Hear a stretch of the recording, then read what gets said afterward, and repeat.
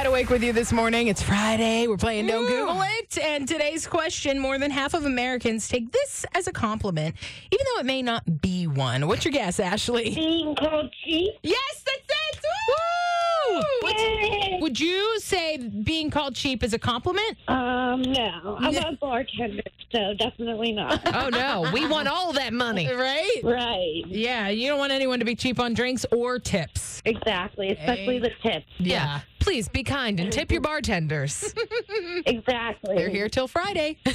Ashley, you're a Don't Google It winner today. Tell Pittsburgh who you are. Hi, my name's Ashley from the South Hills, and I didn't Google it for Y108. Cheap. Not a compliment. Or it could be. Thrifty is a little bit of a better term for it, It's a but nice just way to say blatantly say cheap, that's just rude. Coming up next, we got the Hot Country Minute, getting you up on all the latest in country music news. What's happening today, Kristen?